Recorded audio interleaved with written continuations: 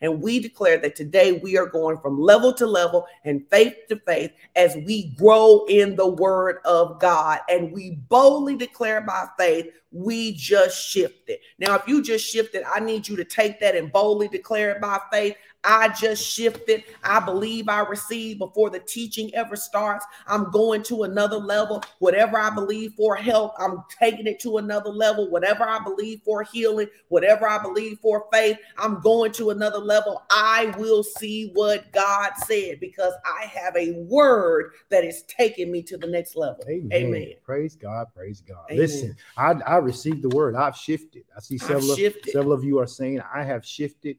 And I believe we need to agree with that word because part of the guiding word says that there's been a shift. There's been a shift. So you don't want there to be a shift in the spirit and you don't catch the shift. You want to go. Those of you that are on this morning, go ahead and say that in the comment section. I just shifted. I just shifted. I have shifted. I have just shifted. Listen, 2 weeks ago, Pastor Sean and I, we started talking through this teaching about walking in the supernatural power of God. We know that God has made his power, his ability, his might available for all of us. It is available. We started saying things like it's already done. We started saying things like I believe I receive. We started giving God praise in advance of what his word has promised us because we saw it as a done deal. And we just got excited about that. And we started talking about walking in this supernatural power of God. And one of the things that we wanted to reestablish and say early on is that when we talk about walking in the supernatural power of God, we're talking about obeying his instructions. Amen. That when God gives you an instruction, that instruction is supernatural. Mm-hmm. Sometimes we don't understand and we don't see instructions as supernatural because we're so used to taking instructions from humans. But when a supernatural being, which God absolutely is, gives us an instruction, that is supernatural power being delivered to each and every one of us. And one of the things that we talked about 2 weeks ago, we talked about 3 of the 6 things, and we'll go back and revisit 3 of the first 3 today, and then maybe get into the other 3 next week so that it can be a little more coherent. But we talked about this idea that if we were going to walk in the supernatural, one of the first things we had to do is we had to first of all believe in the supernatural power of God. Amen. We had to believe that God was a supernatural being, and that when we get born again, that we are grafted into the body of Christ. Mm-hmm. And when we are grafted in, just like you would on a plant, you take a plant and you graft it into another plant. Before you know it, you can't tell where the old plant started and where the new plant began because they are one and the same. And when we have been born again and we have received the dunamis power of the Holy Spirit in our lives, then we said 2 weeks ago that when God has given an instruction, he ain't even giving it to us. He's giving it to the Holy Spirit in us, and that he's a supernatural being talking to another supernatural being. And when we walk out those instructions, we are walking out the supernatural power of God. And then we said the other thing that we had to do was we had to make sure we were spending time seeking God's presence. That it's not just enough to love God. That we love God and we are honored by God, but it is not enough to just seek out God to say, hey, I know him. We really need to seek out God to be in his presence, to know his character, to know how he would move, to know what he would have us to do on Monday as opposed to a Wednesday. That every single day we need to be seeking God and being in his presence to know what he wants us to do for that day. It was interesting. We were on our way to church this morning, and I went a different way. And when we got closer to the church, he said, why did you decide to go this way? And I said to you, I'm not sure. When I got to the light where we would normally go straight, I felt like Holy Spirit said, go right. So I just went right. I didn't think about it. I didn't argue about why, if it was going to take longer or what was happening up there. I just made the decision to do what Holy Spirit says. And that's what happens when you get in Holy Spirit's presence. When you get in his presence, sometimes he'll tell you something. And it's not time to have a debate with Holy Spirit about why. It's not time to say, well, I need to know why we're doing this. I got to figure this out. Holy Spirit says, go right instead of going straight today. So I went right. And that's part of what we're talking about, spending that time so that you are hearing God. One of the things we say all the time is that God is always speaking. God is always speaking. It works like the radio channel. The radio channel right now on Sirius 46 is playing some music right now. You and I can't hear it because we aren't tuned into that frequency. But when you get tuned into the frequency, you can always hear what God is saying. And being able to tune into that frequency has everything to do with staying in his presence. And then the third thing we talked about is we said that we have to make sure that we allow ourselves to allow Holy Spirit to manifest in our presence. And I think that actually the way we said that, I want to make sure I say it the right way. So let me go back to my notes. We said it this way. We said that we wanted to make sure that we meditate on God's word, that we're in God's presence, but we want to meditate on God's word. And when we meditate on God's word, it's the word to mutter, it's to think over and over and over. And so it's like when people laugh at us, sometimes they go, boy, y'all really like Romans 12:2. We like Romans 12:2 because we muttered over it so much. It became the thing that allowed us to transform our minds. It is the reason that we don't just say, well, whatever happens, happens. No. That's not what the word says. And you meditate on that word, and the word begins to have a transformative effect on your mind. And so those were the three things we talked about a couple of weeks ago. We can go back to the beginning and talk about some of those in more detail. And then we have an additional 3 that's part of our notes that we can get into next week. But I know it had been a couple of weeks. I taught something else. You've been on Strategies for Success. You've been on Ed Talk. It's been a lot of stuff going on. And I wanted to make sure that we set the foundation to kind of give you a recap of what we started talking about and walking in this supernatural power of God. Because here at Fellowship of Champions, one thing we don't do is despise repetitive teaching. We do not despise repetitive teaching. Amen. Repetitive teaching has absolutely changed our lives. It'll change yours as well. This ability to meditate on the word until you become that word, literally everything good in our life, and we often try to explain this to our children, that everything good in our life, it came as a result of us giving the word first place. As long as we gave our feelings first place, we couldn't have the marriage God wanted us to have. Mm-hmm. As long as we gave our circumstances first place, we couldn't have the money God wanted us to have. As long as we gave our feelings first place, we didn't walk, we didn't exercise, we didn't eat well, right? But John 3 John tells us that God wants us to prosper and be in health, even as our soul prospers. The word levels up our soul. The word levels up our soul so that we can live in the supernatural naturally. Mm-hmm. As we give the word first place, he allows us that, yes, we're married, but the advantage that we have is that it's not just me and you in the marriage. It's the Holy Spirit in the marriage, right? So he's giving us instruction. He's telling us, say this now. Don't say this now, right? Mm-hmm. He's telling us, hey, it's time that you both working real hard. It's time to spend some time together. Go to the movies. He's leading and directing us. And so as a result, we have a supernatural marriage while we have a natural experience. Yeah. And that is what God desires for all of us, that no matter whether we're employees or whether we're entrepreneurs or whether we're stay-at-home parents or whether we're retired and pastoring a church, he wants us all to do it from a supernatural perspective. But I love what you said. You said that we can't walk in the supernatural if we don't practice obedience. So we have to level up our obedience. If I want the next level of supernatural that God has for me, right, I have to bring my next level of surrender. I've been reading the Guiding Word.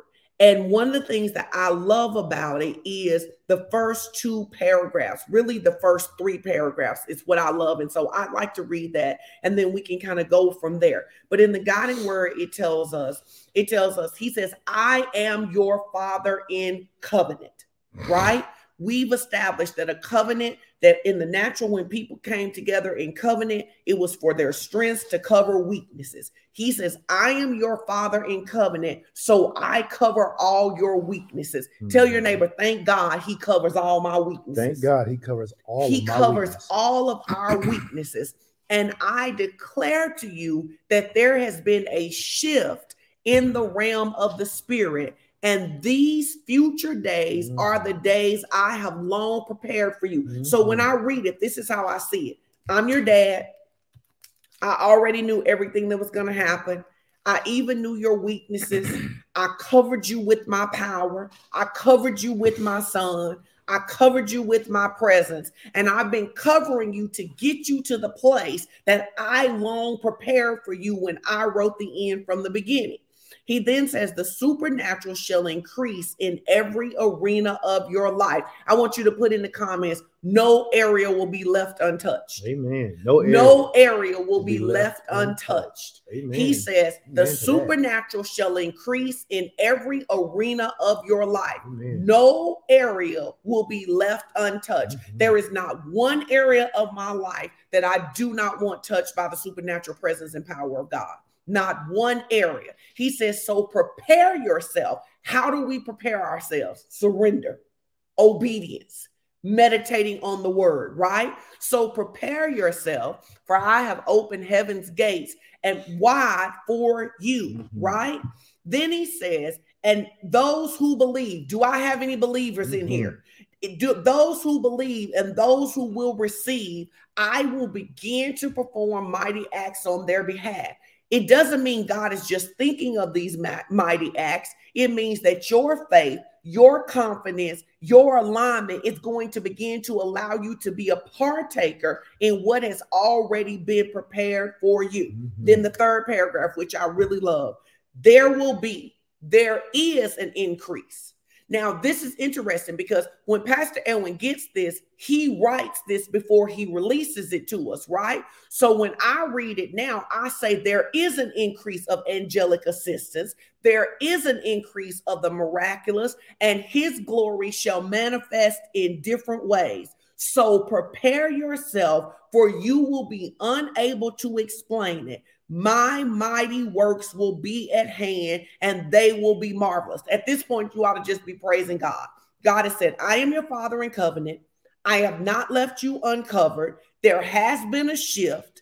There is an increase of angelic assistance. There is an increase of the supernatural in every area of your life. And all I need you to do is surrender and to walk it out in obedience. And what is so powerful about this, because I've been stuck. I mean, I read it all, but I get stuck in that first or second paragraph. And yesterday, I drove to Conway to pick my mom up. And when I got back, it was just enough time for us to get our walk in. And while we were getting our walk in, I don't even know what we were talking about. But the second part of this guiding word popped into my mind. The sentence that says, I guess I was thinking about today's message, but it says the supernatural shall increase in every arena of your life. And the Lord said, remember, the supernatural is my instruction. I was like, okay, I get that. When it says that the supernatural shall increase in every arena of my life, it's not money is going to increase per se. It's not the new house. It's not the new car. It's not the getting back in school. The supernatural increase is going to be the flow of information that God is going to allow to come to me. Where?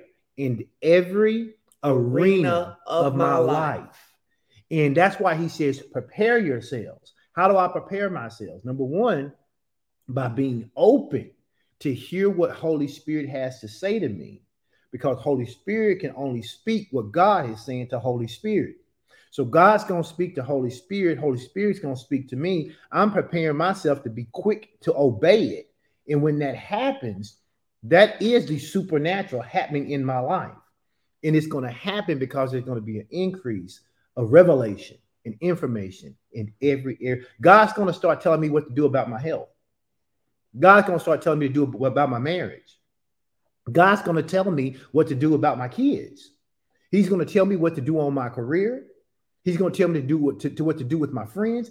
There's not going to be one area untouched. Not one area of my life untouched where God's not going to give me the right instruction that's going to cause my life to flourish. Because the thing that we need to understand is that there is not one area of our lives that God doesn't care about.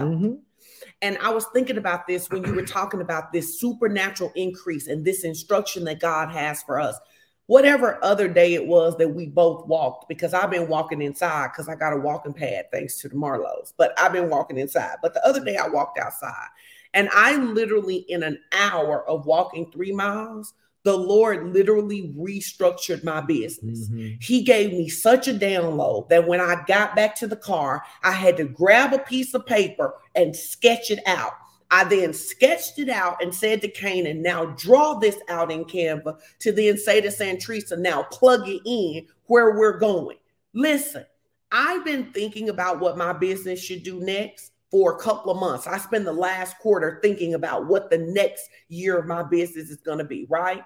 And while I'm following a supernatural instruction of God, what was the supernatural instruction? The supernatural instruction wasn't to ask about my business. The supernatural instruction was to walk. And when I started being consistent in walking, the Lord started breaking down things and accelerating my information. And this is what I was thinking as I was sitting in my car writing it down.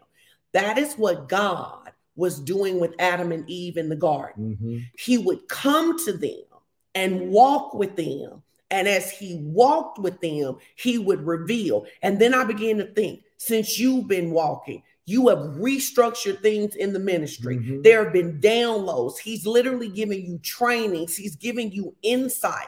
Now, we think, oh, we're just walking for our health. He's like, no, it's the fellowship with me, and the fellowship with me is going to accelerate you. There doesn't seem to be anything supernatural about walking, because people all over this world walk. We walk every day, except the supernatural the moment God tells you to do it. Because the supernatural is his instruction. The supernatural is his instruction. You know, these are, when we read this guiding word, these are promises literally from our Heavenly Father. And it becomes our responsibility to understand how to practically tap into this supernatural power. Amen. How do I tap into this instruction? Because God wants to give us so much instruction. The Bible says that it is his good pleasure to give us the kingdom. I mean, he wants to give us the kingdom.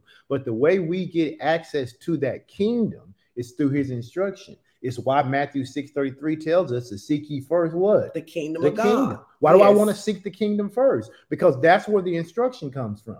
And if I seek the instruction, he says, then all these things will be what? Added unto you. So once you start to seek the kingdom, the things that you think you're needing, they start being added to you. He just starts downloading them to you. You know, and so a couple of weeks ago, we started with 2 Chronicles, the 16th chapter, in the 9th verse. And it says this, it says, for the eyes of the Lord run to and fro throughout the whole earth to show himself strong in the behalf of them whose heart is perfect toward him. And when we begin to talk about a heart being perfect toward God, it's not about you not being without fault. It's not about you being without blemish. It's about, is your heart the kind of heart that has a desire to do the will of the Father? Yes. And if you have a heart to do the will of the Father, the Bible tells us that his eyes are searching for us. And if his eyes are searching for us and we begin to prepare ourselves and we prepare ourselves for him, there's no reason he won't give us the revelation that we desire. And sometimes the revelation we don't even know we need. He'll give us revelation that we didn't even know we needed. He'll give us that revelation. We have to create capacity and desire to hear God, not just about the things we want to hear him about, but every area, right? And I was thinking when you were talking, when you first read that scripture in 2 Corinthians, there's a scripture, I don't know, John 15, 16, somewhere around there, where Jesus said to his disciples, I have much to tell you, but you cannot bear it. You cannot yet bear it. Yeah. You want to create capacity to bear what the Lord has to say to you, right? Because the thing about supernatural instruction is that when God is giving us instruction to get us to a beautiful location, all of his correction doesn't feel beautiful, right? If we take specifically our marriage, the things that God needed to say to us, right, about changing our marriage, they were not things that felt beautiful, because in order to change our marriage to experience days of heaven on earth, he had to change us. We had to be willing to surrender. So when I read this scripture, 2 Chronicles 16 through 9, for the eyes of the Lord run to and fro throughout the earth, which is what I was meditating on morning to show himself strong on behalf of those whose heart is perfect for him. To me, it literally looks like the eyes of the Lord are running to the earth to find somebody who's receptive. Yep. Is there somebody who is receptive? Is there somebody who doesn't just want to hear you can be a millionaire, but is there somebody who's willing to be receptive to say, you're not really giving the way that I want you to give? Yeah. Is there somebody who's receptive for a healing miracle, but you're willing to hear him say, you eat too much sugar, right? He's looking for somebody who is so turned toward him that if you're heading in a direction that doesn't please him, as he turns you, you will turn instead of fighting him, right? Yep. And so that's really who we want to be. We want to create capacity in ourselves that we are willing to surrender and turn our hearts toward him so that when he's looking for somebody, he's like, oh, yes, Edwin Strickland. Yeah. Yes. In fact, you ought to go ahead and type in the comment section and just make this declaration. Say, Lord, I am open to you and your instruction. Lord, I am open to you and your instruction, because that's how you create capacity. You create capacity by yielding your own ways, your own thoughts, your own ideas. You yield those to the Lord and you declare, Lord, I'm open. I am open to you and I am open to your instruction. Because when you do that, then you set yourself up to be able to receive the power that comes from his instruction, which gives you the ability to walk in that supernatural power every single day of your life. And so last time we started off by talking about that you had to believe in the supernatural power of God. And I think we've kind of covered that. We know that the Bible says in Mark chapter 9, verse 23, that if we can believe, then all things are possible to us. All things are possible to them that believe. And then we talked about the faith of the centurion. And we talked about how the centurion said, listen, I am a man who was under authority, but I am also a man with authority. And if I tell one to go, he goes. If I tell one to stay, he stays.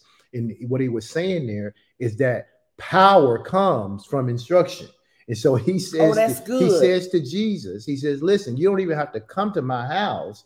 The supernatural power is in your instruction.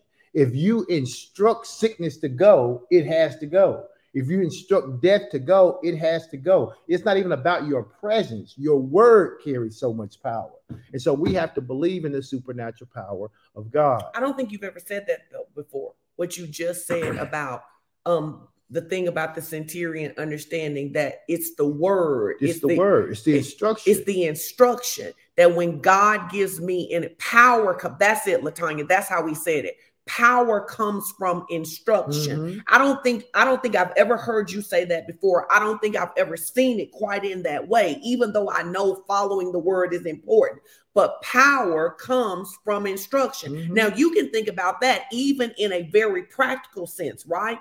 If someone is playing a sport, right? The coaching instruction is going to give them the power to do what they could not do before, right? Mm-hmm. We know that Faith, Kev's daughter, takes gymnastics, right? And we know that there are a lot of power moves in gymnastics, right? She's young now and they're giving her these instructions, right? We know Brielle runs track, Said coaches her in track, and there are power moves that causes you to run faster, to jump faster, to flip faster. So God wants to give us instructions that level up our power. Which is why we have to meditate in God's word, because his word is his instruction.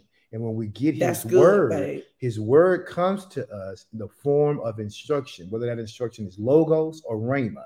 We get it. And when we get it, it is the dunamis. It is the power. That's good. It is his word that gives us the power. And sometimes we want to think in terms of supernatural, almost like magic. And God is like, no. It's not about magic. You know, while miracles are supernatural, if God says eat a certain way and you do it, that's supernatural too. If God says apply for this job and you do it, that is supernatural. If God says get up from what you're doing right now and go give your wife a hug, and I get up and I go give my wife a hug in that moment, I know it sounds silly, but that is supernatural. And what we do is we dismiss what is really supernatural looking for something that's almost magical. That's real. And as a result, we miss out on the daily power that God has available for all of his children. Now, listen, you doing your good preaching today. I don't know if it was that ride that you had all them hours in the car by yourself yesterday, but that's really good. We miss out on the supernatural looking for magic. Yeah. We're looking for magic, missing the supernatural. So when I am ignoring God's instruction, or when I am modifying God's instruction, then what I am doing is I am putting a cap on the power that is available to me. Or sometimes outright forfeiting. You just outright forfeiting the power that was being given to you. You know, there's power in children obeying their parents. And how do I know that? Look at children who have good parents, and the parents are giving them good instruction, and the children who obey those instructions and the children who don't. The children who obey those instructions always end up in better situations. Why? Because there's power to put them in better situations. The kids who are disobedient end up in worse situations. Why? Because they forfeit the power that was available. They forfeit the worth and the value of that instruction. And when we disobey God, that's what we do. We forfeit the worth and the power of his instruction. Now, this reminds me of when I believe it's in Deuteronomy, it says that things have been hidden not from us, but they have been hidden for us. So then what I'm understanding here at a greater level is that God hides his power in the instructions, which then would make sense that if you look in 1 Corinthians, when it says he intentionally chose the foolish things to confound the wise. So if you are a prideful person, if you are an uncoachable person, then you're going to think it's stupid to get up and go hug your wife right then, right? While you sit in frustration, wondering why your marriage isn't getting better, because he intentionally hid his power in his word. He planted his power in his word. So to the degree that I obey his word is the degree that I'm going to see his power. I saw one of the comments Sheila put up, and she said the blessing is in the obedience. Well, we know that word blessing means what? Empowered to prosper. Yeah. Empowered to prosper. So the blessing, the empowerment to prosper is in our what? Obedience. What are we obeying? The instruction. What is the instruction? What has God said? What did God say in his word, logos, or is he speaking to me directly, rhema, right? What is God saying? And then how am I obeying that? Because that is where the empowerment is going to come from. The empowerment doesn't come from the gift. The thing that instruction produces the gift, but the power is in the instruction. Listen, I feel like all our partners right now want to join me in saying, I just leveled up my obedience. Yeah. No, I just leveled up my obedience. Any area that was negotiable, any area that I was delaying, any area that I was saying, I'm going to wait till January 1st, baby, I'm all in, because the thing that I am praying for is actually attached to the word that I'm ignoring. Amen. So if I ignore the word, I'm going to ignore the power that is designed to help me. And the Bible tells us that it is the small foxes that destroy the vines. You teach. It's the small things. Well, Lord, I'm not having an affair. Lord, I'm not using fentanyl. Lord, I don't have an OnlyFans. Yeah, but you won't do the small things. And it's the small things, quote unquote, that destroy the vine. It's the small foxes that destroy the vine. So, yeah, you may be obeying God where your tithing is concerned, but you're obeying God where your forgiveness is concerned. Have you forgiven 2 people that God told you to forgive at the beginning of 2023, but you still holding a grudge against them? Have you done those things? And when you start to level up your obedience, you start to do what you declared earlier, where there's no arena left untouched in your life that you will allow disobedience to be in. So what I hear you saying is that people in marriage trouble may be saying, I'm not having an affair, but you won't get up and give that hug when the Lord tells you to. Because you won't. You're denying the supernatural ability because you don't see it as important. But every word from God, the Bible says we shall live by every word that proceeds out of the mouth of God, because all of his instructions are important to us. So we have to break up with this thing in us that ranks the importance of God's word. Yes. There is no rank to God's word. Everything God says matters. Every word. Jesus says, man shall not live by bread alone, but by every word that proceeds out of the mouth of God, which is why he says, that's how, think about that. He says, you're not going to live by what you eat. You're not going to live by what you eat. That ain't going to sustain you. What's going to sustain your life is you being obedient to every word that proceeds out of the mouth of God. And here's the beautiful thing, guys. You don't have to feel bad because repentance isn't crime. Repentance is changing. Right. So you can literally just go, oh my goodness, I see that God gave me this instruction and I've been lax about it. And really, this is and some, because instructions don't always come from God directly. Sometimes they come from the people God has placed in your life, like your leaders. Like we have these 4 commitments that are designed to help us grow in the things of God. Well, we see that in Scripture. That's not something we're making up. We see that in Scripture. In Scripture, I taught about it, and Pastor Ralph came and taught about it on Wednesday. We use the story of Jehoshaphat. If you read the story of Jehoshaphat, what you read in those scriptures is that it says, if you believe in God, you will be established. But if you believe on his prophet, you shall prosper. That was the instruction. The Bible says that King Jehoshaphat called the fast, but the word of God didn't come to Jehoshaphat. The word of God came to Jehaziel. He was the one who said, the Lord said. He said, the king called the fast. The word of God came to the man of God. And basically the people had to believe God and they had to believe the man of God. And so the scripture says, well, if you believe God, you will be established in this thing. But if you believe his prophet, then you will prosper. And that's exactly what we saw. We saw them be established, that God would take care of them. And then we saw them prospering in that when they went into the battle the way God said, which was by sending Judah first, that literally they spent 3 days taking all of the spoils that the enemies had brought to the battle and then end up killing one another before they ever got there. So it is true that when you follow God's instruction, there are some battles you don't have to fight. There are some battles you won't even have to fight when you follow God's instructions. And so it's so important that we understand. I was thinking about that in Inner Circle, Crystal gave us this assignment. Crystal was talking about this. She gave us this confession and she told us to read it and write it every day for a year. Okay.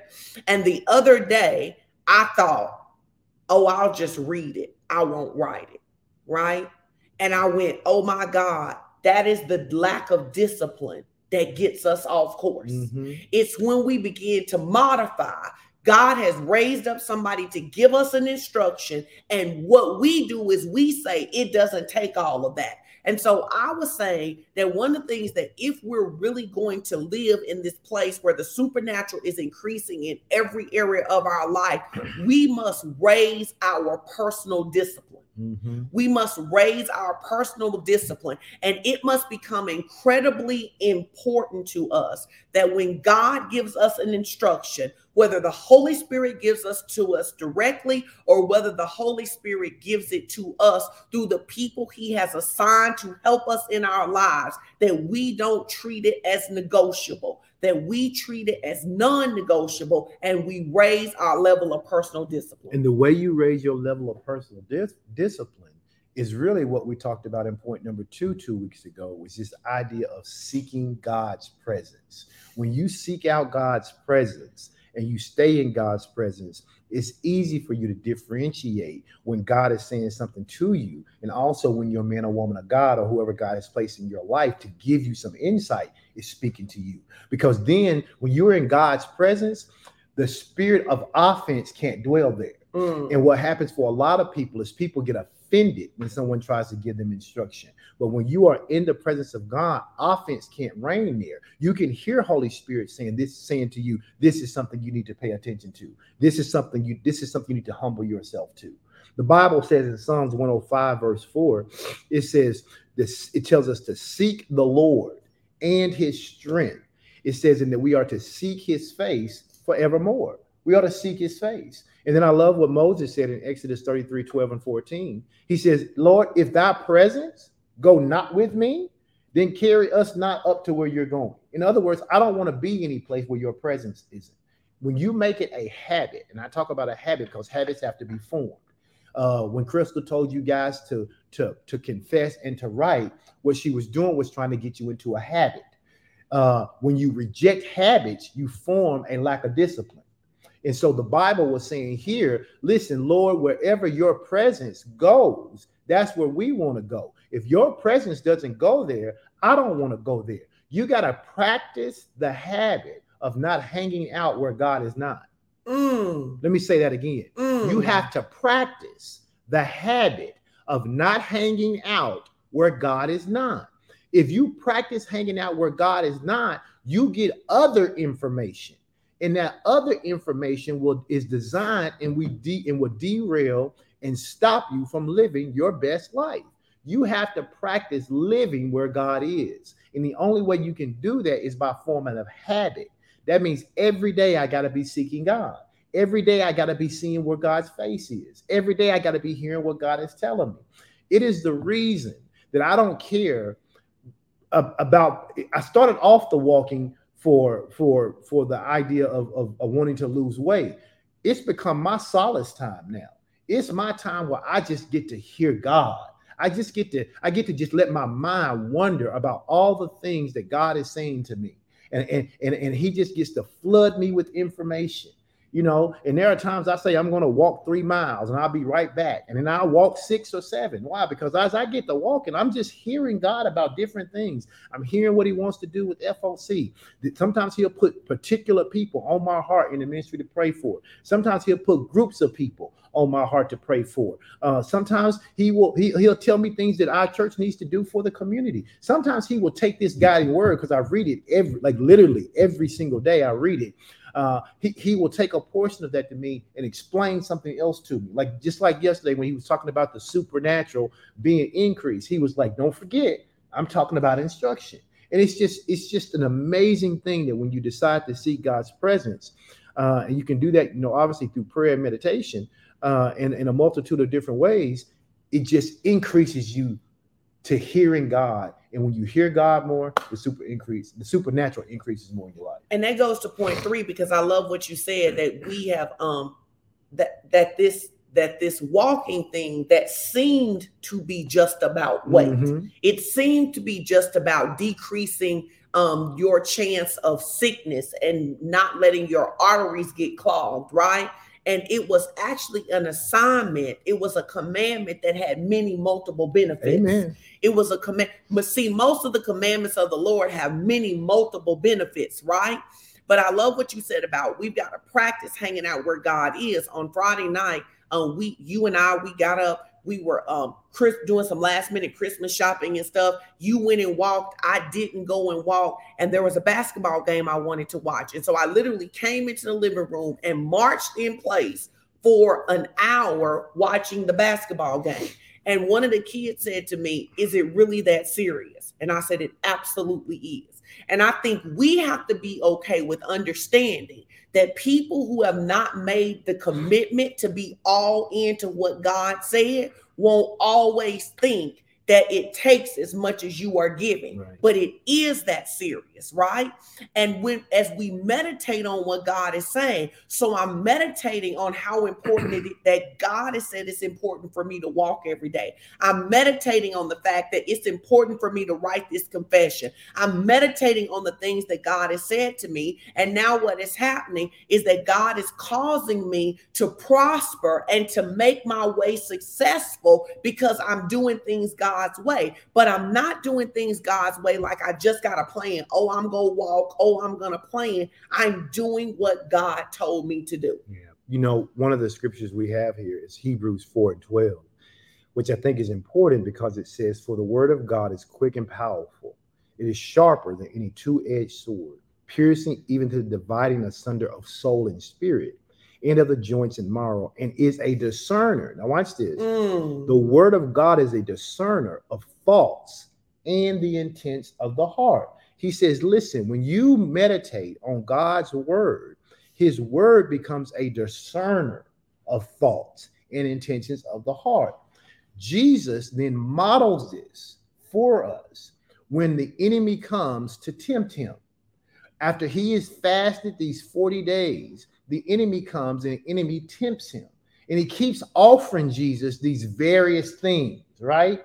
But what does Jesus use to rebuff the devil? Not eloquent words, not some soliloquy that he has thought of. What he does is he uses the word of God to defeat the enemy. Why? Because God's word is powerful, it is quick, and it is sharper than any two-edged sword, and it is a discerner of the thoughts and the intents of the heart. So if you go back, I think it's in like Matthew chapter 4, maybe, but if you go back and you read that, you find the account where literally the enemy comes to Jesus and he's like, hey, turn these stones into bread. I'll give you this kingdom. And what does the God do? What does Jesus do every single time? He uses the word to rebuff the enemy. Why is that important? Because Jesus told us that in this world, we would have troubles. We would have issues. We would have problems. He says, but don't worry, I've already overcome them. How did he overcome the issues of the world? Through the word, through instruction. And I mean, it's a scene that just runs through it. If you study it out, it makes perfect sense. Jesus is our example. How did Jesus defeat the enemy? He defeated the enemy with the word. When problems come my way, what am I supposed to do? I'm not supposed to do something other than what Jesus did. I'm supposed to do the same thing Jesus did, which is to what? Use his word. But how can I use his word if I don't spend time meditating on his word? If I don't spend time in his presence? That's why those two are so important. I want to be in his presence, and whatever he says to me, I want to meditate on it. I want to get it in my heart. Why? Because the Bible says out of the abundance of your heart, your mouth will speak. So when problems arise, you don't say, I don't have enough. You don't say, I'm sick. You don't say, I don't know how I'm going to do that. The word of God is so full in your heart that when trouble comes, you say what God says. And then when you say what God says, then you start to see what God said. And that is how the life of a believer is built. No, I love that. I want to look at Hebrews 4:12 too, because I want to offer a little bit of another side of the perspective that yes, we use the word to rebut the enemy. But I like something that says in the scripture, it says, for the word of God is quick and powerful and sharper than any two-edged sword, piercing even the dividing asunder of the soul, of spirit, of the joints and the marrow. And it is a discerner of the thoughts and the intents of the heart. The thing I love about the word is the way it will get in your heart and it will purify whatever is in your heart that doesn't agree with God. Because it could be, for example, that God really does want you to be a millionaire and you really want to be a millionaire, but y'all don't want you to be a millionaire for the same reason. So as we surrender and we meditate on the word, then God will show us the thing in us that wants something to impress people, that wants something to get out on people, to be better than people. He will literally divide. The word will cut us and say, yes, you're saying yes to me, but I want to talk to you about this one part in your heart. I want to talk to you about this one part in your heart that needs to be pruned, that needs to be cut away, because even though you're saying the same thing out of your mouth with me, your heart doesn't match mine. I love what Courtney just says. She says it's a detox. The word will detox you, because it's exciting to hear that God wants you to prosper. It's exciting to hear that God wants you to be married. But the truth of it is, I know for a fact that God told me to marry you. I never even considered getting married. My goal was to be the rich auntie before that was a thing. But even when I said yes to being married, there was still a purification in my heart that needed to come, like that I didn't always have to be right. Like that I wasn't the only one who knew the way to go. Like that I needed to forgive. All of these different things. And it was meditating on the word that purified those things in me and still continue to purify them. And it's true for all of us. It's why the Bible tells us in Joshua 1:8. What does it tell us to do? It says, this book of the law shall not depart out of thy mouth, but thou shalt do what? The word you just used. Meditate. Meditate what? Therein day and night. He says, what's the purpose of meditating day and night? So that thou can make thy way what? Prosperous. And then after you meditated on that word day and night, then what? You shall have good success. I was looking at these notes last night. I was really looking at this this supernatural increase, the supernatural increase in every arena of your life. And literally, as I went to sleep last night, I said, Lord, discern my heart. If there is anything in my heart that wants what you want for any other reason than your kingdom agenda, bring it to the surface. And in my mind, I had a vision like of what you do when you have a sore and you put peroxide on it.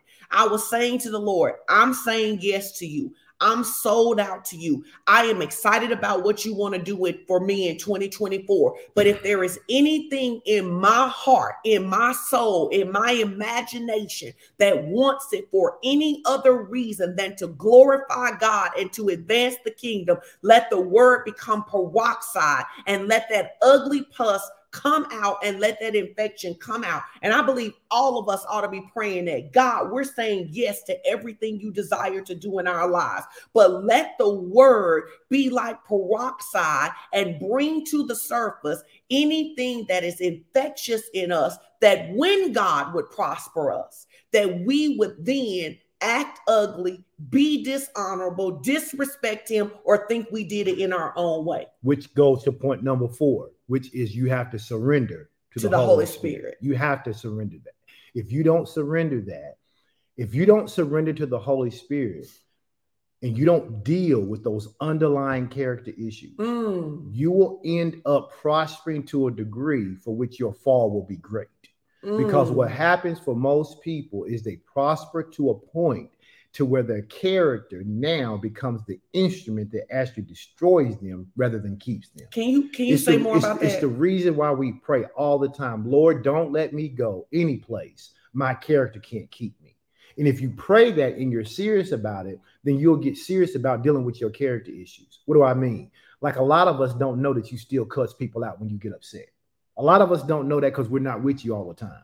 A lot of us don't know that when things get tight, you'll still steal the tithe. We don't know all of that. We don't know that when that you still have a little jealousy streak when you see your brother or sister in Christ being blessed to a degree that you don't think they deserve, or it's more than you. We don't really know that. And we don't know that because you don't really necessarily act out on it all the time. And so it's kind of hidden, but you know it's there. And what God wants us to do is surrender to Holy Spirit, because Holy Spirit will begin to talk to us about those character issues. He'll talk to us about those secret things that nobody knows about except for us. See, some of you have learned to manage your emotions and manage your behavior, but that doesn't mean you've learned to change your heart. And when you surrender to Holy Spirit, it will change your heart. Because when you surrender to the Holy Spirit, which I believe is a critical step in tapping into this supernatural power, the ability to receive God's instruction. When we begin to yield ourselves entirely to the Holy Spirit, what we start to do is we start to allow him to work in us and through us. And that this surrender, the way you described it, like putting peroxide on a sore and getting this pulse out of you, it begins to act as a way for us to trust and to be submitted to God, recognizing that God's Spirit knows our needs and he has the power to meet them. Our job is to be open enough that we allow him to pour whatever holy peroxide on whatever diseased character trait that we have. That's really so good. that it can come out of our lives and does not impact us when God takes us to where we're supposed to be. No, I love what you said, because in church, the longer we're in church, we can get really good at masking. And so what happens is, me and Chandra laugh and we say that what happens is that when people come and talk to us, sometimes the leadership, they talk to us using King James, right? But they cuss their family out, right? And so what happens is that we have to allow the Holy Spirit to bring the ugliness to the surface. And this is where many people struggle with transformation. We don't want to see the ugliness. We don't want to admit that there is a little jealousy there. We don't want to admit that we don't have as much self-control over ourselves as we think we do. We want to We want to really do what Romans 12:3 warns us not to do, is we want to think more highly of ourselves than we ought to. And then when pressure gets on us, the pressure of seeing someone who started in a worse situation than us get the house when we're still believing, the pressure of somebody starting in the business and their business is bigger, somebody getting married first, somebody that we know we think used to live raggedy, then what happens is that ugliness begins to come to the surface. And what many of us do is that we try to push it down instead of bringing it to the Lord and saying, Lord, I see this thing in my heart and it's ugly. Which is why we say all the time that surrendering to Holy Spirit is not a passive act. It is a demonstrative act. You have to willingly surrender to Holy Spirit in almost on a daily basis. And every time, and here's the thing, God won't reveal all of your stuff to you at one time. Thank you, Lord. Thank you. Because it'd have you balled up in a fetal position in a dark room somewhere. But what God will do is he'll say, okay, let me, this thing right here that just popped up, let's deal with this. And once you deal with that, you'll be living your life and something else will pop up. And Holy Spirit, like, okay, let's deal with that. I'm almost 52 years old, and I've been serving the Lord since I was in some capacity, knowingly since I was 19. And since that time, he has over the years just been peeling back stuff. And sometimes that stuff come back and he had to peel it back again.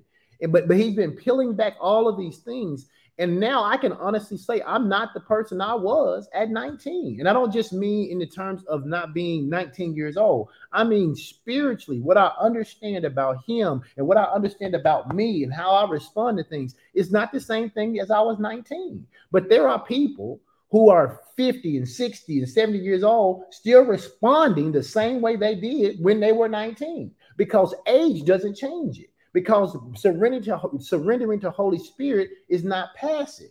It is demonstrative. It is active. You have to say, God, please come in here and deal with everything in me that's not like you, and be serious about it. You have to be serious about it. Here is a great example. We were laughing about this the other morning. We were talking about mashed cauliflower. You remember that? Mm-hmm. And you said to me, what'd you say to me? I said, we were having a conversation. I said, I never thought I liked cauliflower, but as I changed my eating habits and different things and tried it, I've tried cauliflower. I've tried it fried. I've tried it baked. I tried it air fried. I've had it roasted. I said, the only thing is I haven't had it mashed. And you said, oh, I think I might would like mashed cauliflower. I said, yeah, you just have to boil it first.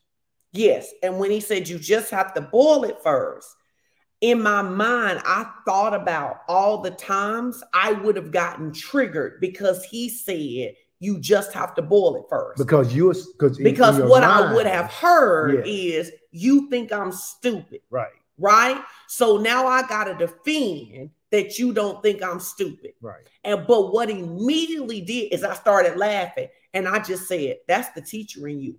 You can't help giving that instruction.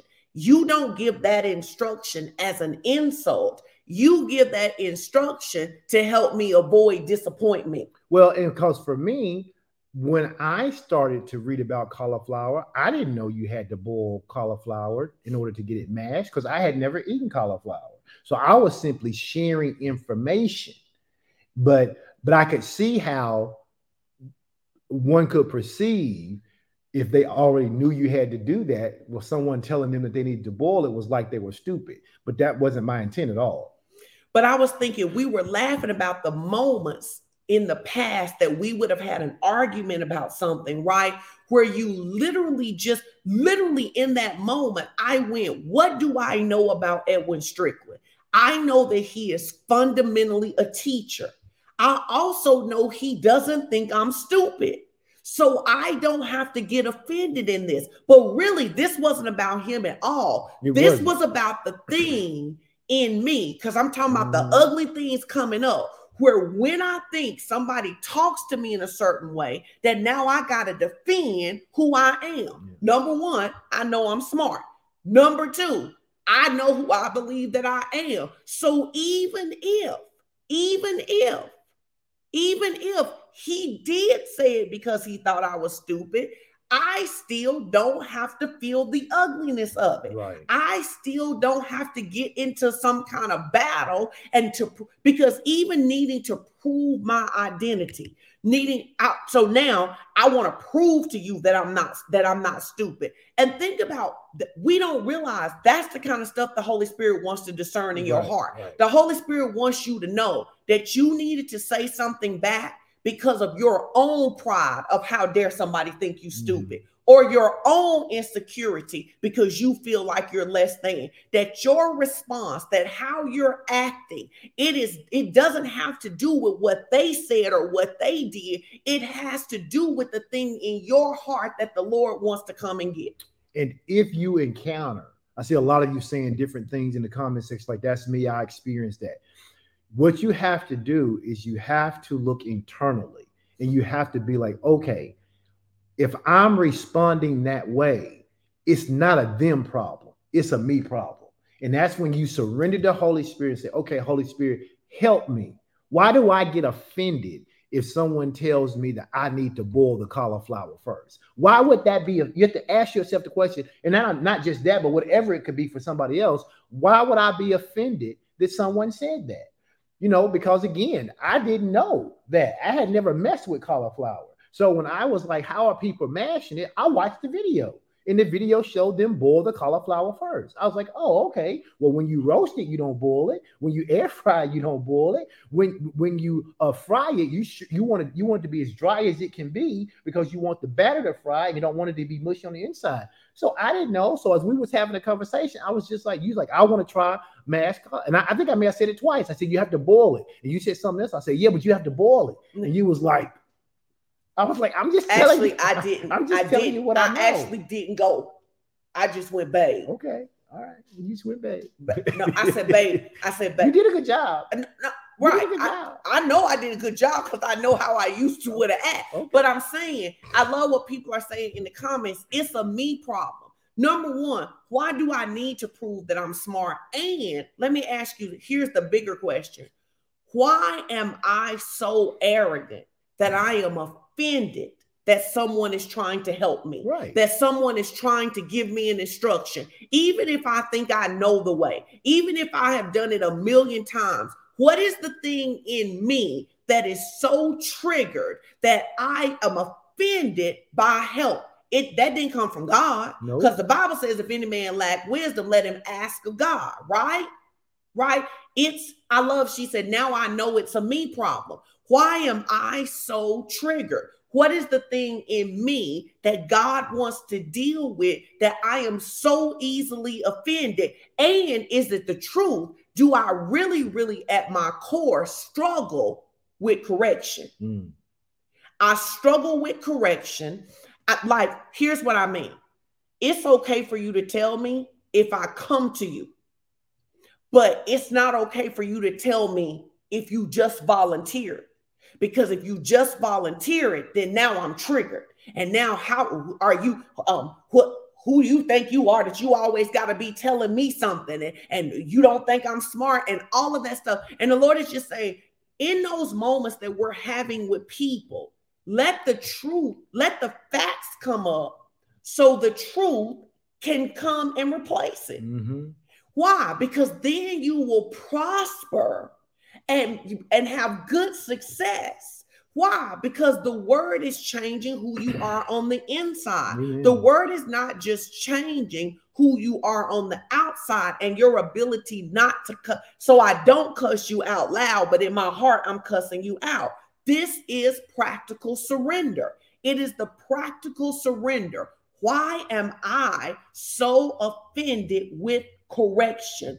Why am I so offended when someone tries to help me? Why am I so offended when someone tells me my character needs to grow? Why am I so offended if indeed I say that my goal is to live like Jesus? The answer is you're not developed in the fruit of the Spirit. Well, come on. I knew you was going to take us there. That's the answer. Come on. The reason you get offended, the reason you're upset, the reason you are triggered, the reason you wild out is because you are not developed. You are not mature in the fruit of the Spirit. The fruit of the Spirit in Galatians 5:22-23 says, but the fruit of the Spirit is love. It is joy. It is peace. It is long suffering, gentleness, goodness. It is faith. It is meekness, and it is temperance. That's that temperance. And here's the thing. It's not the fruits with an S of the Spirit. It is the fruit of the Spirit. In other words, I don't get to pick and choose which one of these is perfected in my life. If I have one, I should have them all. And so I have to learn to perfect this fruit that comes from Jesus, because that's what it really is. It's the character. It is the mindset that Christ himself had.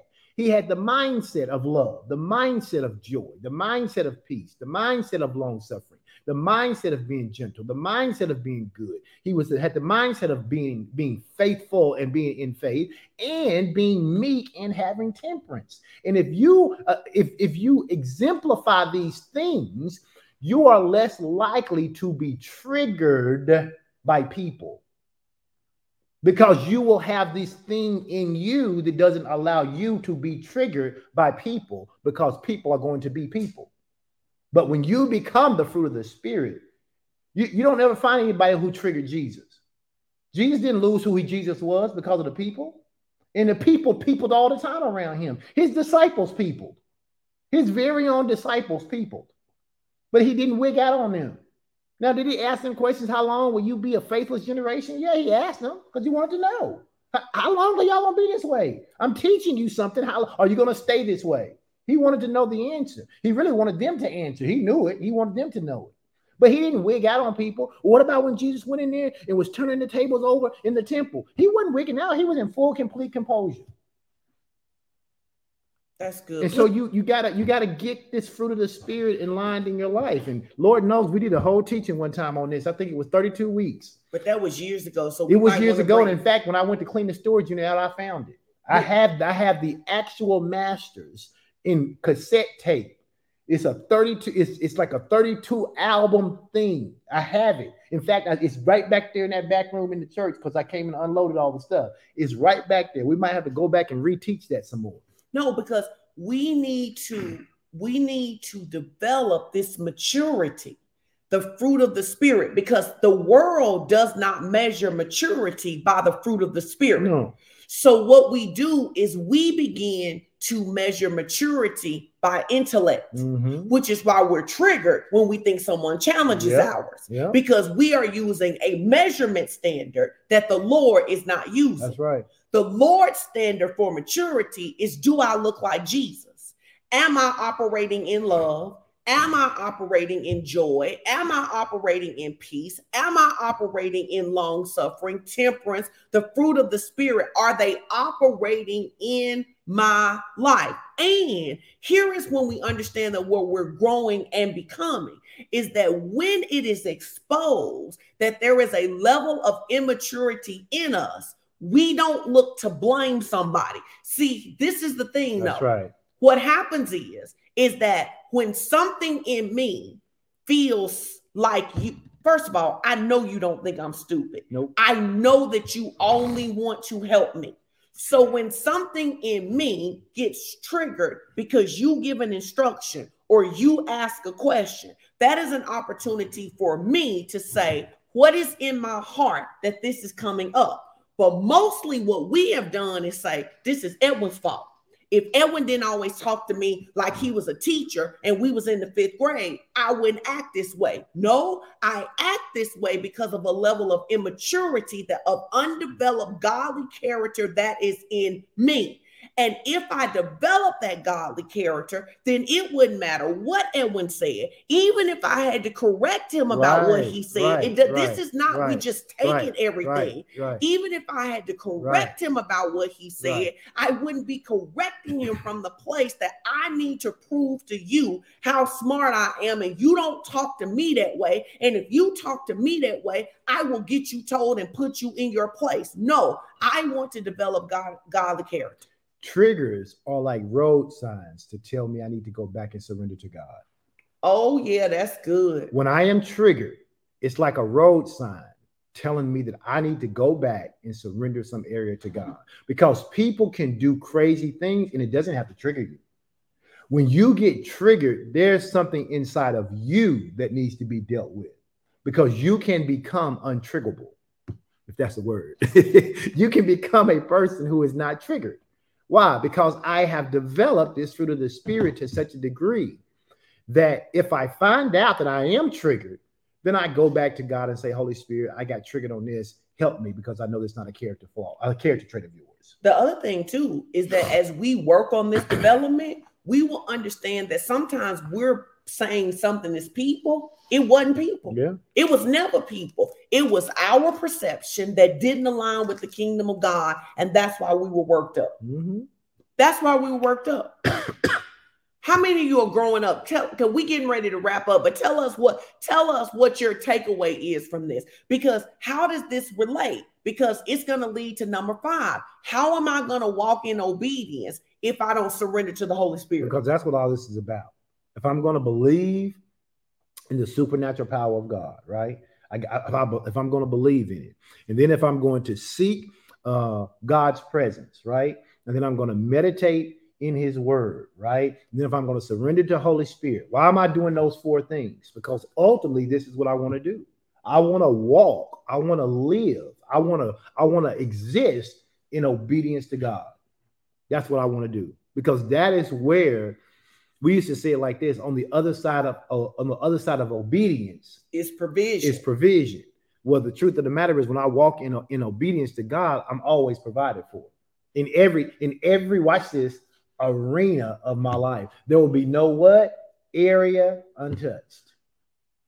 This is so good. In Exodus 9:19-5, it says, now therefore, if you will obey my voice indeed, and keep my covenant, then you shall be a particular treasure unto me above all people. You know what I love about this scripture? There are a lot of scriptures that tell us what we get from God when we obey God.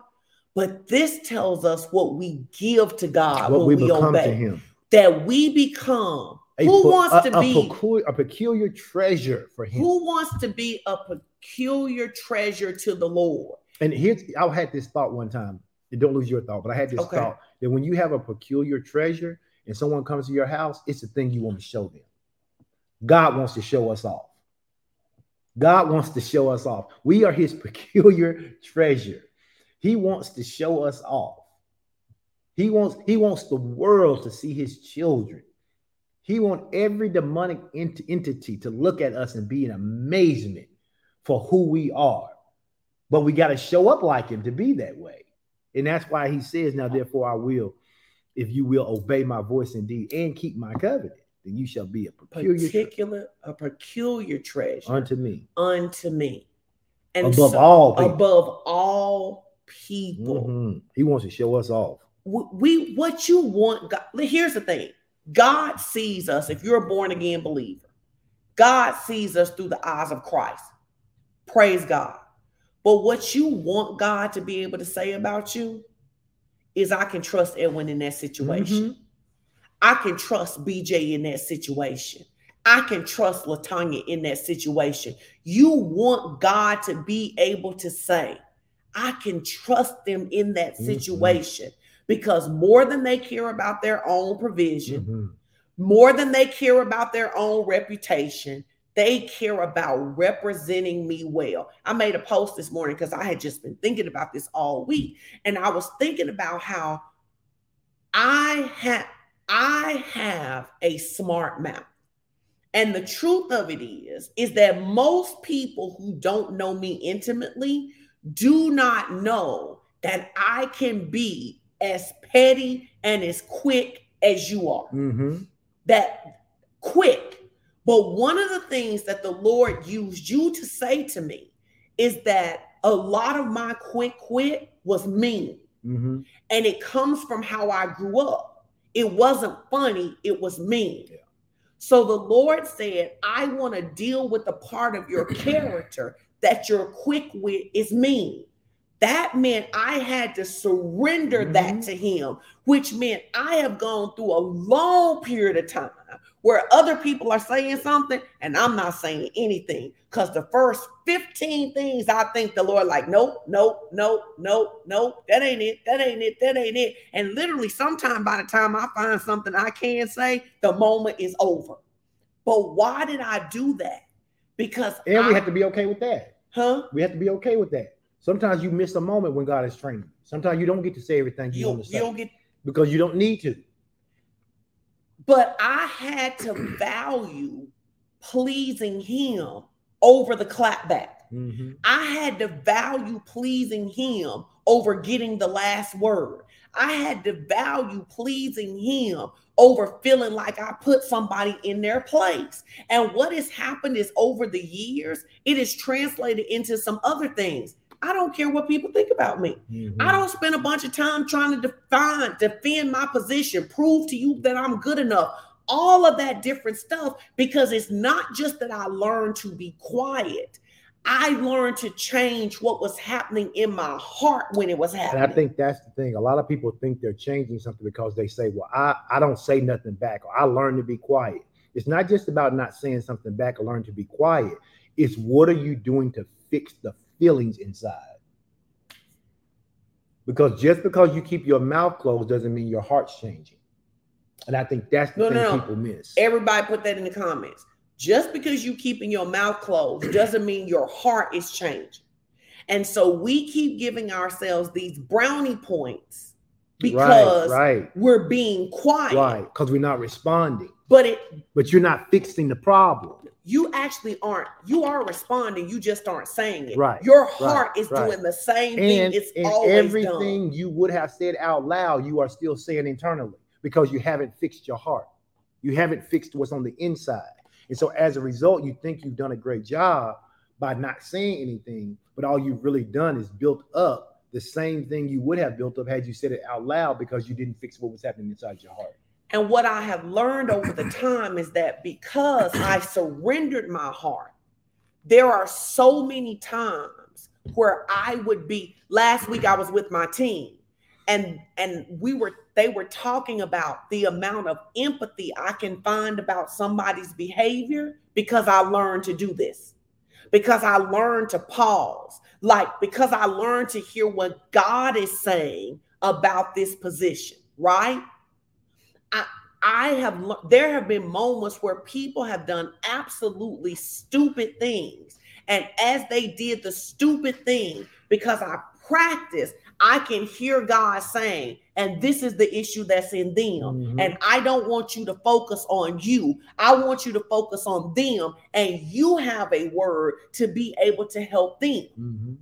And that's how God wants us to grow up. Because there are times that the enemy will literally bring somebody to you that you have their answer.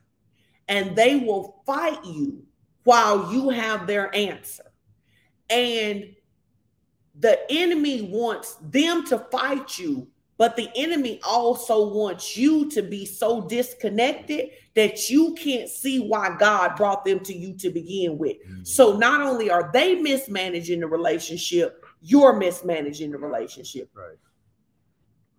Listen, I think what we'll do is we'll come back next week and we'll talk about what it means to walk in obedience and how to expect miracles, because we believe that is part of this guiding word. God wants us to walk in obedience, but we also know that he has already prepared. The Bible says, the guiding word says that he's already opened heaven's gates wide for us. And if he's already opened heaven gates wide for us, then we know that it's available for us and that we are in a position to receive. Right? Because it's already been done. It's already done. It's already made available for us. We already have it. And so all we have to do is prepare our hearts and prepare ourselves to do that. And part of that is walking in obedience and having this expectation for miracles. And so we'll talk about those two things next week. Before we go, I want to encourage you one more time to please make sure, if you can, if you will, do what you have to. Come be with us next Sunday. It's going to be the last Sunday of 2020. Can you believe 2023 is going to be over? It's going to be a wrap. 2023 will be a wrap. And we will end the year in service together. We are hoping that each and every one of you have a magnificent Christmas on tomorrow. Have a great holiday with friends and family, listen, remember, you don't have to be in spaces that are difficult, right? And if you are in spaces that get difficult, you can rely on the fruit of the Spirit so it's not difficult for you. Amen. So basically, I was thinking when we were teaching, all this stuff we taught in the last part, people can practice tomorrow. You can practice tomorrow. We can practice tomorrow. Yeah. Some of us need to start practicing today before the day is over. You can practice tomorrow. Listen, it's your opportunity to give. Amen. Listen, it is your opportunity to give. Something supernatural happens when we give. I want you to name your seed today, the maturity seed. I am partnering. This word was a word to mature me. This word was a word that was designed to grow me up in godly character. So the seed, what I'm going to put in my little comment today is my maturing. This is my maturity seed. Amen. This is a seed where my heart and God's heart match, where my thought and God's thoughts match, where I grow up so I can prosper and have good success in every area. Amen. Amen. So you know you can give through Givelify, PushPay, Tithely, text to give 833-969-0897 or PayPal for our international global partners. Hey, and shout out to all the people who were in the comment section. We were teaching. I saw you, the people from Nigeria this morning. Glad you guys showed up. I know it's probably evening time. It's evening time, 9, you're up 9 hours ahead. So it's almost 10 o'clock there, I guess, 10 p.m. But thank you guys for joining in. So shout out to all our people from Nigeria and those from South Africa who joined us this morning. We want you to have an amazing time with your family tomorrow, your friends, or whoever you're going to be with. We want you to know that we love you from the bottom of our hearts. And we thank you for being a part of Fellowship of Champions. And we say to you, Merry Christmas. Mm-hmm. You guys have a blessed day. We will see you guys on December 31st, live and in person next week here at the Huddle.